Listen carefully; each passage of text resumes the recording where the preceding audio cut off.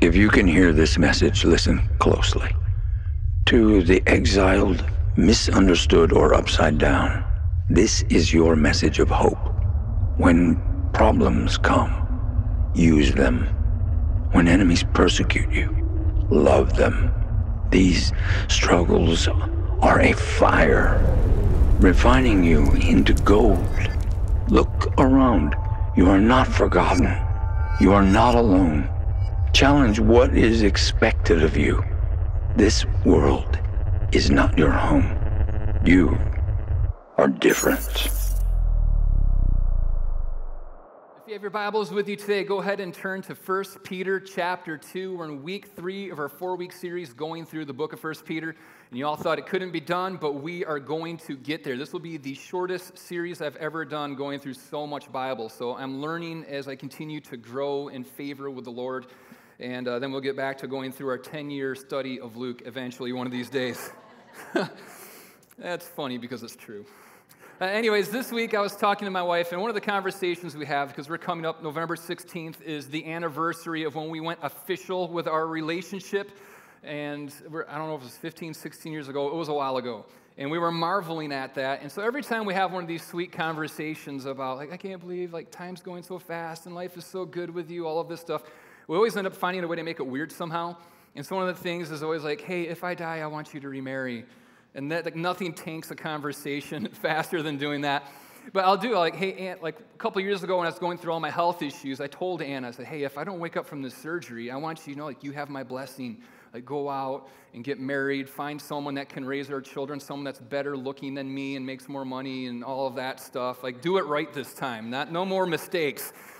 And she's like, no. And she's like, well, if I were to die, I would want you to get remarried too. And I'm like, oh, no. Like, I am never doing that. Because I love marriage so much. It's incredible. Like, I can't explain how much I love my wife and how much I love being married. But I also can't explain how terrible the dating process is and convincing someone to marry you. So, like, I'm never going through that again. That was the most insecure time of my entire life.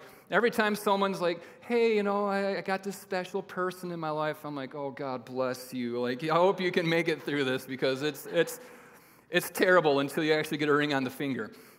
And so I was thinking back to the process of right before I met Anna, you know, like all of these, pretty much for guys, this is what we do. We open a phone book. Right, call them up. Hey, you want to get married? No? All right. Find the next. Hey, my name's Jeremy. You want to get married? And we just keep doing that until someone says yes. But I was like on the verge of buying 17 cats and just posting memes on Facebook all day before I met Anna.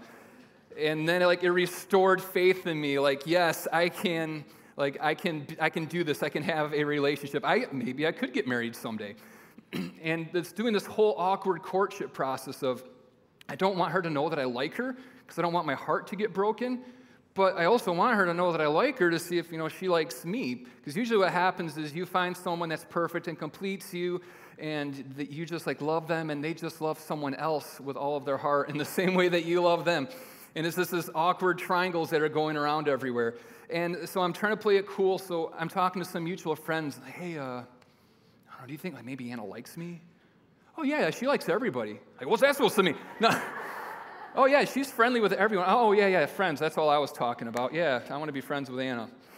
And then, like, no, I mean, do you think maybe there's more than friendship there? Like, oh, no, like, not a chance. Oh, and that kills you. So then you go and you ask the next friend, hey, do you think Anna likes me?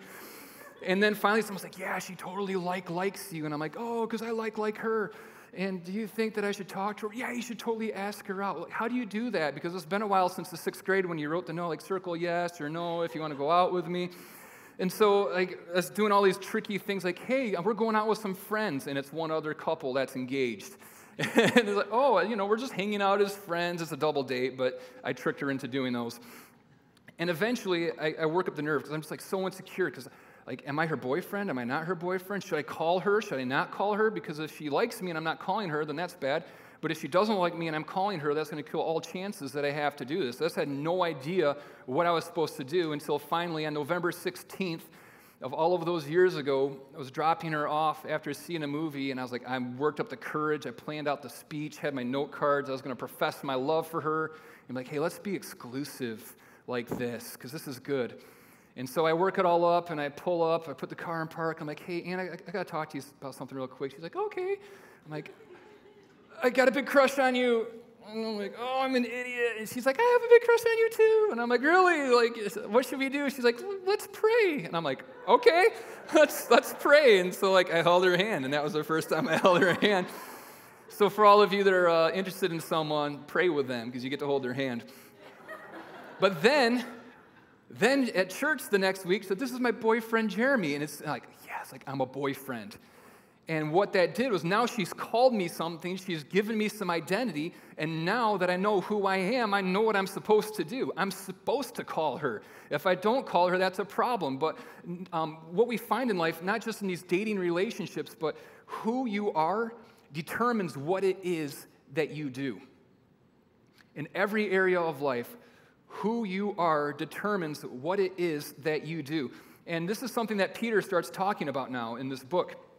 He's just talking about the idea of a calling that we have to know who we are. We have to know what we're called to do before we know what it is that we are actually supposed to do. And he uses these three words a lot in it. When I was planning this out about 6 months ago, I was going through 1 Peter, and these three words stuck out to me. He keeps saying again and again, call, calling, and called. These three words he's using over and over and over again. And this is what they mean, is Peter says that you have an eternal call to Christ. That's the first call that every single one of us have.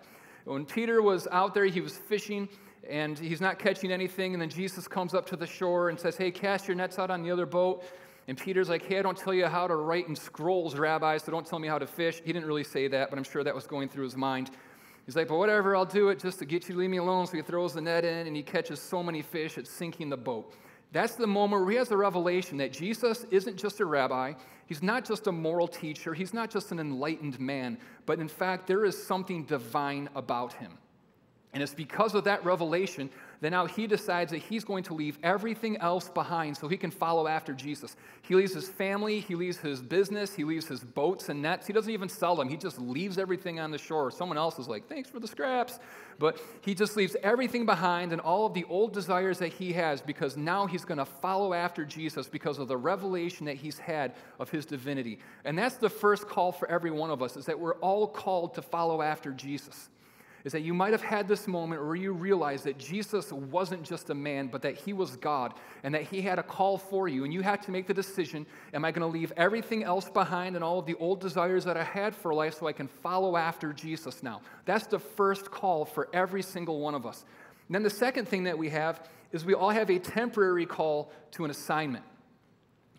Peter, he had a call, and what was he? He ended up becoming an apostle, or he was going out, and he was an authorized representative of Jesus to go and to heal and cast out demons and do all sorts of those things. But that was a temporary assignment that he had, and we all have those.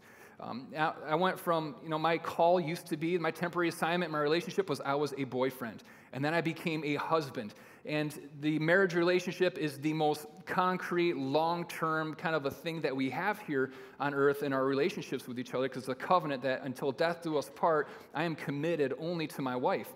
But that till death do us part is a part of it, is that I'm not going to live forever. There will be a day when I am not Anna's husband anymore because I have passed from this life onto the next. It was a temporary assignment that I had. Even this role that I'm doing as a church planner or the leader of Radiant Church, this is a temporary assignment that I have. Because I'm following the eternal call of Christ, now I'm being obedient to what it is that he's asked me to do in my temporary assignment of leading the church. But someday he might call me to Siberia to plant a church, and I will ask all of you to come with me. Any hands? We're going to do some commitment right now. Nobody. Okay. I'm going on my own, Jesus.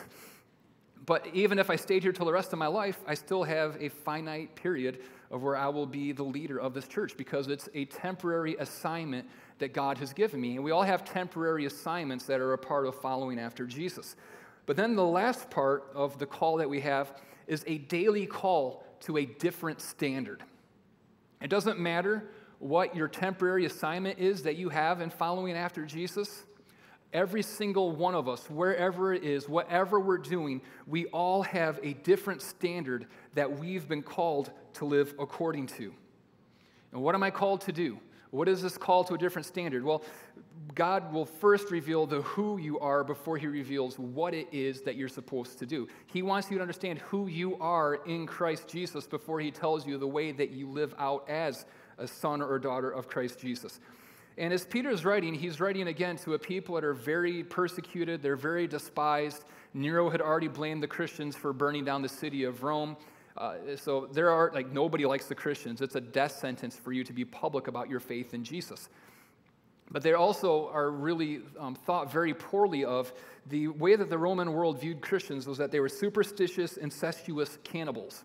That was that's their PR, that they needed an agent so bad if anybody ever did. Because when you hear Christians, aren't those the superstitious, incestuous cannibals? I don't want to be a part of their club. There's no way I want to be a part of that. And the reason that they thought this about Christians was because, number one, superstitious, they believe in Jesus, who was a magician. He's doing things like walking on water. He's doing things like multiplying bread, healing people, casting out demons, being raised from the dead. Those are all things that they viewed as being supernatural and not real. They were just magic tricks that Jesus performed. And now all of the followers of Jesus, they were superstitious people who believed in miracles and magic and fairies and all of that. They believed they were incestuous because what the Christians did, their gatherings, like what we're doing right here, that was their agape feast, they called it. It was usually built around a meal. And agape feast means love feast. So you invite, hey, you want to come to my love feast? It's like, no. Do I know you? And then who are the people that they invite to the love feast? Oh yeah, all my brothers and sisters are coming to my love feast. It's like, dude, you are messed up. That is the nastiest thing I've ever heard of. But that's the way, because they didn't understand Christian terminology of brother and sister in Christ, or what a love feast was about. They thought that they were all incestuous. And then they thought they were cannibals. And this one might be easy to figure out. Why would they think they're cannibals? It's because Jesus, their magician, said, eat my flesh and drink my blood. No thank you. I am definitely not signing up for this love feast where you're going to eat people's flesh and drink people's blood with your brothers and sisters. But this is the way that the Roman world thought about them. No, they were despised. They were hated. They were thought to be fools. They were thought to be worse. They were thought to be morally corrupt people. They absolutely hated Christians. And so Peter starts out speaking to the people in this situation with this kind of a public image about them. And he says in 1 Peter 2:9, for you are a chosen people. You are royal priests, a holy nation, God's very own possession. Before Peter's telling them what they're supposed to do, he's reminding them of who they are. And it's so important that you remember who you are in light of what the world thinks that you are. He starts out by saying, no, you're not despised. You're not outcast by society and the world and worthless. You're a chosen people. That the King of all kings, the living God, the creator of all of the world, he chose you. And when someone chooses you, it's because you have value and because you have worth. When you were in phys ed, you probably at some point did the terrible thing of where they split you up and you have to choose teams. And the first person to get picked, they feel really good about themselves because there must be something really valuable or good about them if they were picked first. And the person that's picked last feels absolutely terrible about themselves and goes home crying because nobody sees any value or any worth in them.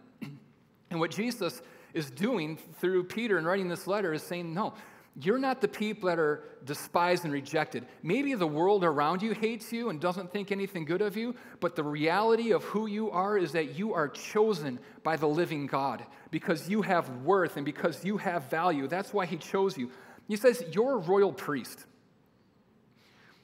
For a lot of early Christianity, if you were a Christian, it was a death sentence for you, but also in some other places, it meant that you couldn't have any kind of a good job, that you had to do just the most menial, picking up sewage type of a jobs. I actually had some friends that were from Romania, and there, being a Christian under the Soviet rule, you weren't allowed to go to college, and you weren't allowed to get anything except for a minimum wage job. It was because we're going to try to put social pressures on you to redefine your identity and think that you're stupid, think that you're not worth anything so that you will abandon Jesus.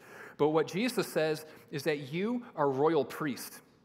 And the priest, that's the most well sought after position that society had at the time. Because a priest is someone who mediates between gods and man. And what Jesus is saying is that you aren't the scum of the earth. You aren't just made for these menial jobs that they're going to allow you to have, that society is going to define for you, but that you've been chosen by me to be a royal priest, not just a priest, but the royal priest. You are the one who goes and mediates between the true and the living God and represents him to fallen mankind around. There is nothing more important that you could ever do. He says that you're a holy nation. It was really easy for the Christians who were being persecuted and suffering to feel like they were completely on their own. And that's what the enemy wants to do. He wants to make you feel like you're on your own. But what Peter's doing is he's reminding them that you're not on your own. You're part of a nation. And it's not a nation that's defined by geographical boundaries. It's not a nation whose borders are expanded through war and other things like that, or that's ruled over by any other human. But it's a nation that's from every tribe, every tongue, people of every race, every creed, who are all gathered together around the banner of Christ Jesus. And we are never alone. We have more brothers and sisters than you could ever possibly imagine. And we're all in this together, and we have a king who rules justly and fairly over us. And then he goes on to say that you're God's very own possession.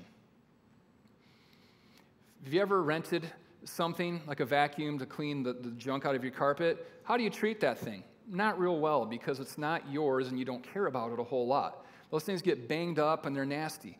What happens to your possessions? Like, we're like, my precious. Like, I'm big on books. Do not mess with my books.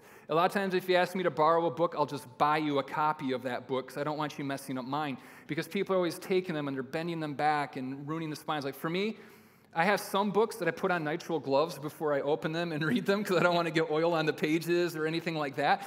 And nobody else does that, because I'm a little bit weird about it. I understand that. But people are dog-earing things and writing in things like, no, you're ruining my books. Like, these are my possessions, so they're really important to me. And this is what God's telling you. You're his possession. You have so much worth and you have so much value, because God looks at you and he says, they are my own. And I won't let anybody else be able to mistreat them and get away with that.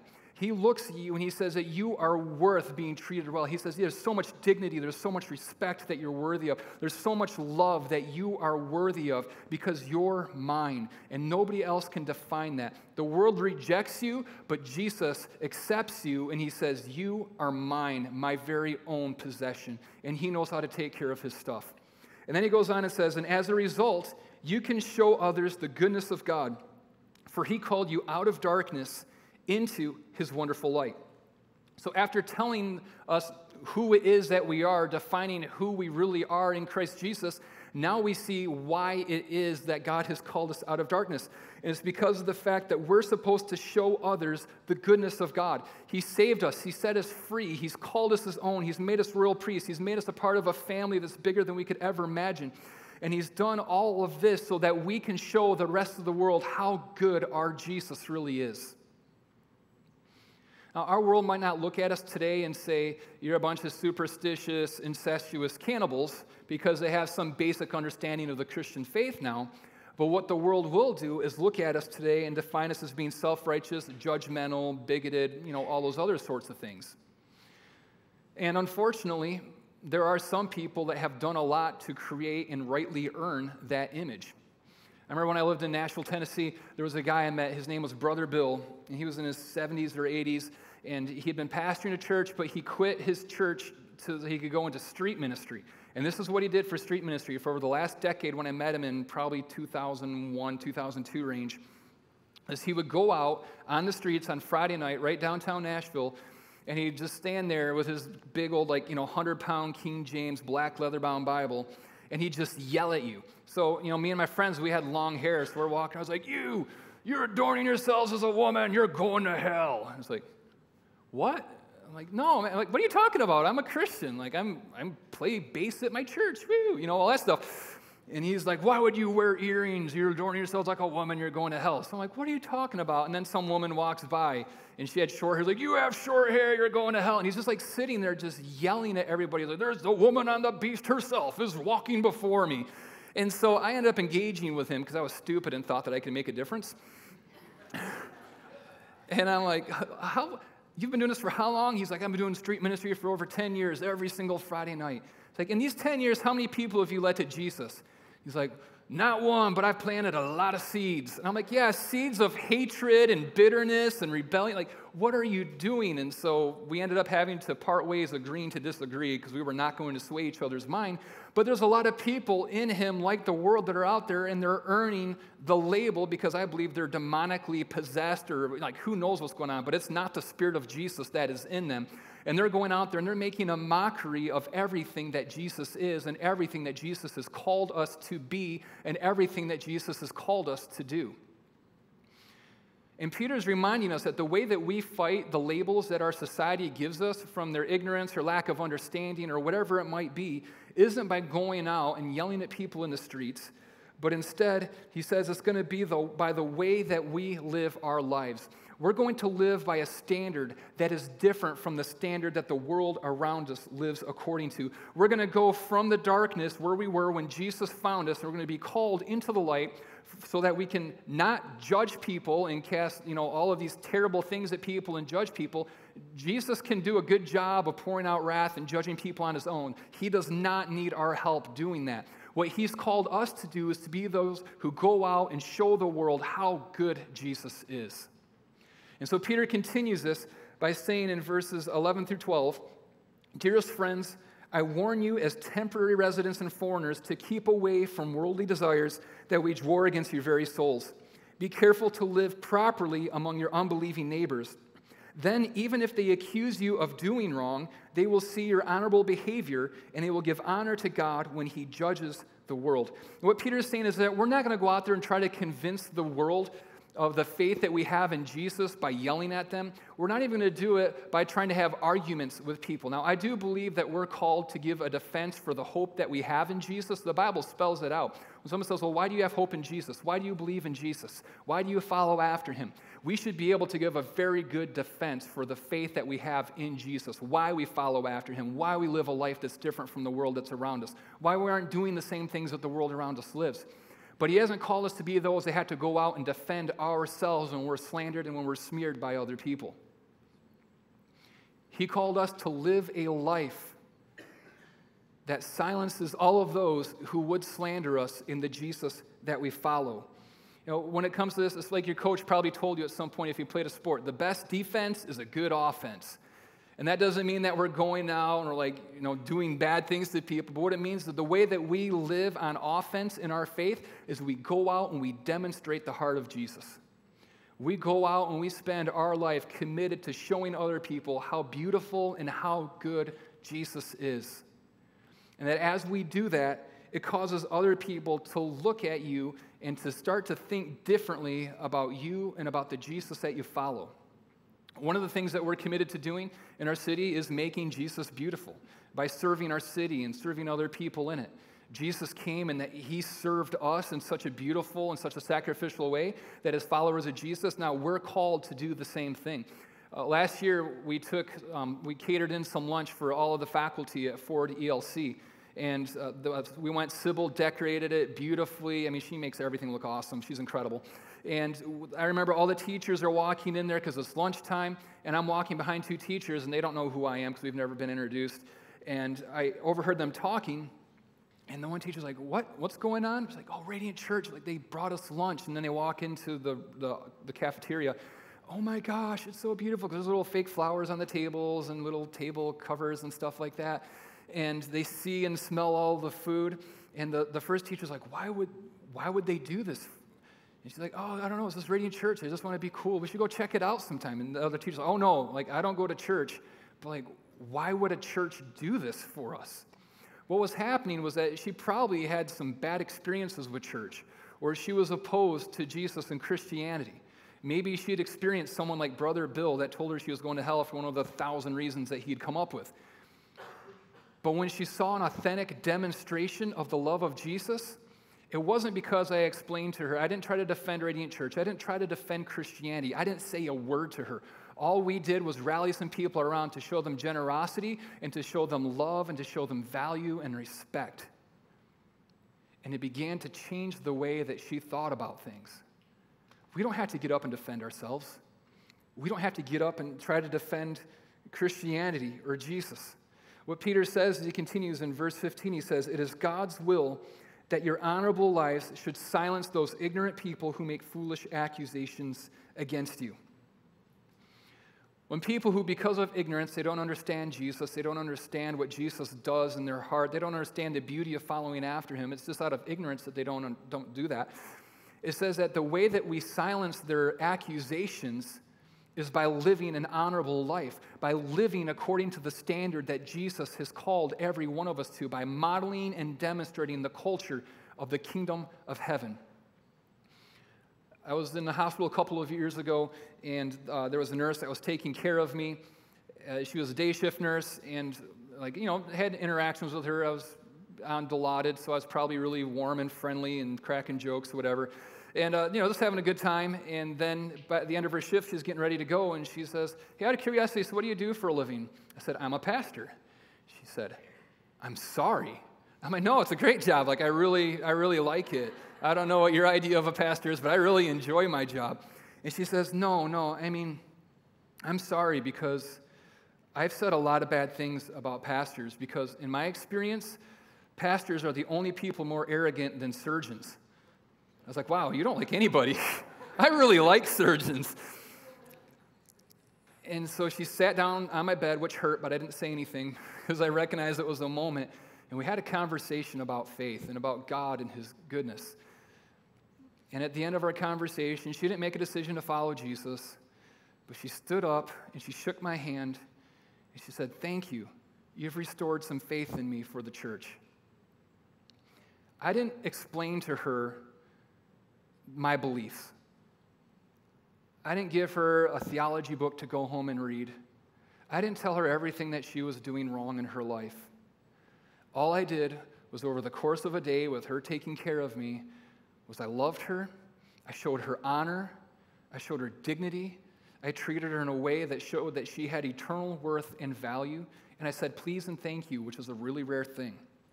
And doing that, living my life in an honorable way, silenced the accusations that she had been making out of ignorance.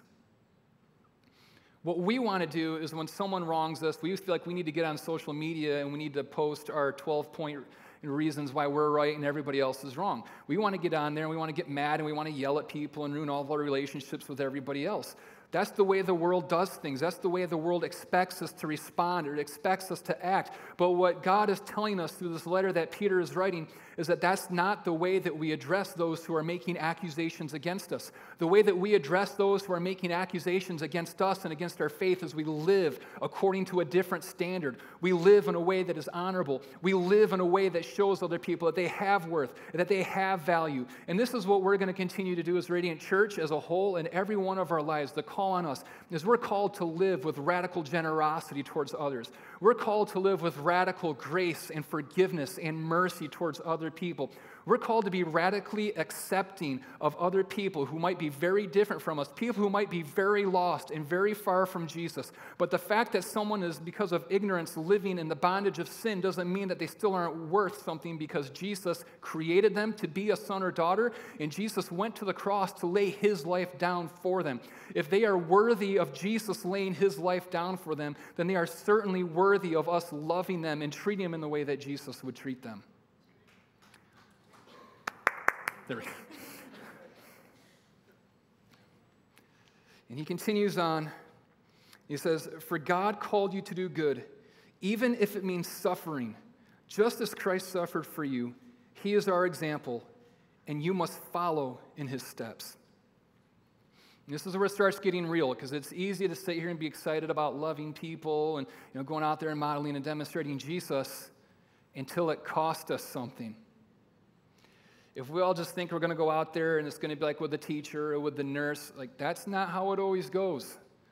There's a lot of people that don't like Radiant Church. There's a lot of people who don't like me, and I haven't won them over yet. Jesus says that following after him and living according to a different standard means that there's going to be suffering that comes along with it. There are going to be people who take advantage of us. That's just the reality of it, and that's okay. Because what it says is that Jesus went and he suffered and he died on the cross for us when we were taking advantage of him. When we weren't living, he could have looked at it. There are people who will die and spend eternity in hell, even though Jesus went to a cross and he was punished and he was beaten and he was tortured and he bled and was pierced through to save them from hell. And you could look at that and say, well, that was a waste. Jesus' sacrifice was in vain. That's not the way that Jesus looks at it. Jesus says, I love so much that I'll pay any price and I'll go through any amount of suffering, because not everybody might take advantage of this, but I'm going to make it open. I'm going to make it available to you. Even if you continue to reject me every single day of your life and not take advantage of the salvation that I've made available to you, I'm still going to do it for you because you are still worth it, and I still love you. Following after Jesus means that we're going to have to suffer like Jesus did. A lot of times we think the suffering of our faith is, they passed over me for the promotion because they know I'm a Christian. I'm being persecuted. No, that's not persecution. Or they didn't invite me to the party because they know I'm a Christian. Or whatever it is. Like, we have these ideas of what persecution is. That's just social peer pressure trying to do things. That's not really persecution. But there are people who around this world, the different missionaries we support, where their lives are being taken from them. And it might mean that we're going to have to suffer in ways that make us very uncomfortable to follow after Jesus. And what's going to determine whether you stand through suffering or whether you pull back and ultimately fail to live out your faith when the suffering comes is how worthy you have found Jesus to be. Is he worthy of the suffering? Every mother that's given birth, they understand suffering. And they go through it, and it seems absolutely terrible. Having watched my wife do it 3 times, I don't know how we got past 1. If it was me, like, that would have been it at 1. But she sees our baby, and she says that it's got so much value, there's so much worth to these children, that it's worth her going through physical suffering so that she can bring life into this world. It's a beautiful picture of it. But we don't do the same thing for going to the gym. Like, we don't care about that. That's not worth the suffering. Like, we're going to stay home and sleep. It's not worth it. But when it comes to suffering, what's going to determine if you're willing to suffer and endure and be persecuted and hated and slandered and continue to be taken advantage of by other people is going to be if you have found Jesus worthy of your suffering. Have you found him to be so good? Have you found him to be so beautiful, so worthy that you're willing to endure anything so that you can continue to be obedient to Jesus and so you can continue to demonstrate and show the goodness of God to the world that's around us, that because of darkness is living in ignorance and is far from him. And it means we're going to have to lay ourselves down over and over again, and people are going to take advantage of us, and people are going to hate us, and people are going to accuse us, and that's okay because that's what Jesus went through. And as we continually lay ourselves down, just continuing again and again and again, we make Jesus beautiful. And we show the goodness of God, and the goodness of God is what leads someone to the place of repentance. It continues, it says in 22-24, he never sinned nor ever deceived anyone. He did not retaliate when he was insulted nor threaten revenge when he suffered. He left his case in the hands of God, who always judges fairly. He personally carried our sins in his body on the cross so that we can be dead to sin and live for what is right. Normal is we curse those who curse us. Normal is we hate those who hate us. Normal is that we get revenge against those who have wronged us. But what's different, the standard that God has called us to, is that we bless those who curse us. We love those who hate us. And we don't seek revenge against people that have wronged us. We forgive them over and over again. It's the Beatitudes. It's when someone comes and forces you to walk a mile with them, you go the extra mile. When someone comes and they try to take your coat, you give them your tunic too.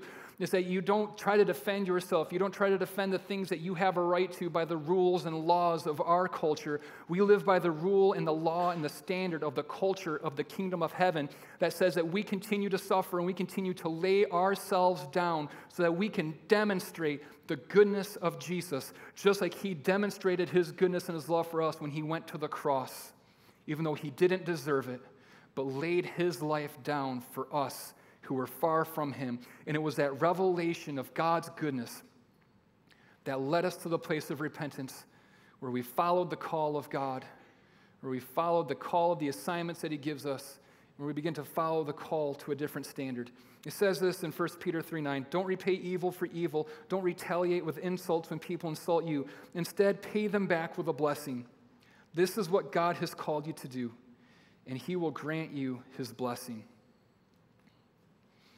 This is one of the hardest teachings in all of Scripture. I'd say probably the second hardest teaching in all of Scripture is this idea of we don't live our lives for ourselves, but that we live our life for Jesus. And the way that he's called us to live in obedience to him is to lay ourselves down for other people, to live according to a different standard.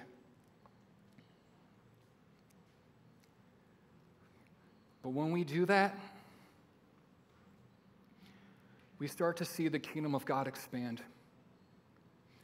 Because the kingdom of God doesn't expand through arguing. The kingdom of God doesn't come through shaming and condemning. The way that Jesus brought the kingdom of God was by suffering and dying on a cross to show how good the heart of our Father is.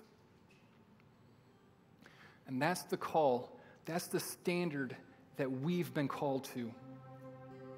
And what keeps the church, especially the church in the Western world where we have so much comfort, like we don't have to worry about things like food for the most part or medicine. It's like we're just so blessed with material things in the Western world that we've grown so in love with comfort that we're not willing to suffer. And we've made little gods for ourselves, of ourselves. And we think that our life is about making ourselves comfortable.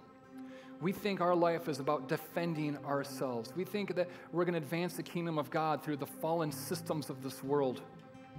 That's never happened, and it never will. The kingdom of God is going to expand in our city, a city where less than 2% of the people go to a church, which is like heartbreaking to me. It's why I'm here. It's why you're here. It's because we want to see our city transformed because there's so many people who are so hurt, who are so lost, who are so broken, who are living in ignorance because they're in darkness. They just haven't seen yet. They haven't seen, and that's why they aren't following after Jesus. And Jesus has called us. He's empowered us to be those who can demonstrate his goodness. We can do that. God wants his church, not just Radiant Church, but the church over our entire city to grow and to expand and to reach people who are living in death and bring them into life, to go to those whose hearts are broken and to put the pieces back together, to restore hope in the hopeless, to restore marriages and bring healing and restoration and freedom to people. This is why Jesus came. This is what Jesus does. And he's called us to partner with him in doing that. It says that we're ministers, we're partners in the ministry of reconciliation. But we've grown so in love with comfort. We've become so in love with defending ourselves. We've married ourselves to the systems and the patterns of this world, and we try to advance the kingdom through that, and it never works. The reason the church in our city has been failing and isn't growing isn't because of our city. It's because of the church. It's because we haven't been who God called us to do. And if we want to see the church expand, if we want to see our friends and our families and our neighbors and our relatives and our students finding Jesus and the life that comes in him, it means that we're going to have to understand first who we are, who Jesus made us to be. And when we get that, we're going to understand what it is that we've been called to do. And then we have to say who Jesus is. And what it is that he can do in someone's life is so worth it that I'm willing to suffer. I'm willing to lay my life down so that the people of my city will know Jesus.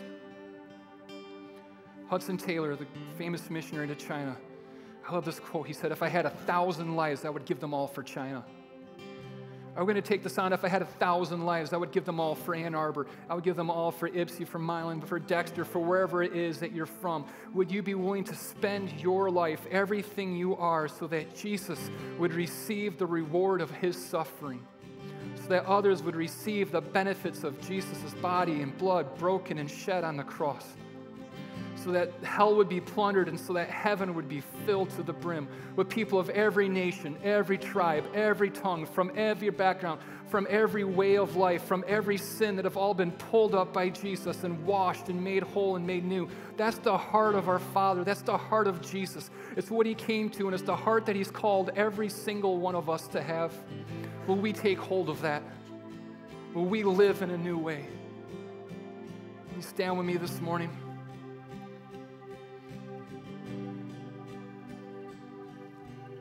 Let's take a moment to let God speak to our hearts.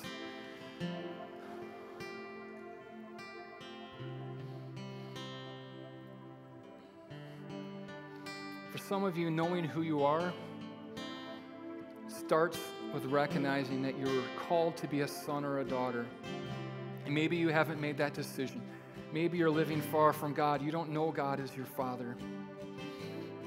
Because sin has separated you from Him and broken that relationship. What He wants you to know is how much He loves you, how precious you are to Him. That He's called you, He's chosen you to be His people. He's chosen you to be a priest. He's chosen you to be a part of a holy nation. He's chosen you to be His own possession. And it starts with putting your faith and your trust in Jesus for the forgiveness of your sins and responding to that eternal call of Christ and saying, Jesus, from this day forward, I'm following after you. I'm saying no to the other things of this world so I can say yes to you. And I need you to strengthen me. I need you to empower me so that I can live the new life you've called me to, so that just as you died to free me from sin, I truly can live free from sin now. Maybe for you it's that you've been trying to advance the kingdom. You've had good intentions, but you've been trying to advance it through the systems of the world. You've been trying to defend yourself. You've been upset by accusations. And you just need to entrust it to the hands of your Father. Say, Jesus, I'm not going to fight. Instead, give me the strength and the wisdom and the power to silence accusations by living an honorable life that demonstrates the love of Jesus. Maybe for some of you, it's that your passion has gone cold. You've been more in love with advancing your career or pursuing relationships. Maybe you've been more in love with toys or whatever else it might be, but you've lost the passion for Jesus, and you've lost the passion for first and foremost seeing His kingdom come and His will being done on earth as it is in heaven. You've lost the passion for making disciples and living in a way that makes Jesus beautiful. If that's you, Jesus says, return to your first love. Return to Him. He doesn't judge you. He doesn't shame you over that, but He calls you. He wants to reignite fire inside of you. He wants to reignite a passion for Him inside of your heart, and a passion for going to those who are far from Him that they might find life in Jesus too. Jesus, our life for you. Jesus, our life for your kingdom cause. Jesus, would Radiant Church be a place where people find life? Would it be a place where they find freedom? Jesus, would this be a place where people find the acceptance? God, would this be a place where people find grace and mercy and love and healing? Jesus, turn this into a house of prayer and worship. Turn this into a place where people who are burdened and weary come and they receive the light yoke that comes from you. They receive the lifting up of their heads. Jesus, do something new inside of our city. Do something new inside of us. Our lives for your kingdom. In the name of Jesus we pray. Amen. I'm going to call my prayer partners forward. They're just going to be on the front outside here. If there's anything that we can pray for you about, come, let us pray for you. We see Jesus do incredible things every single week in response to the prayers of His people. And if not, as you go today, remember, you're not leaving church. You're going as the church. And you've been called to live according to a different standard. Stir up that passion for Jesus this week. Live the way that He's called you to, because you know who you are. God bless, and we'll see you next week.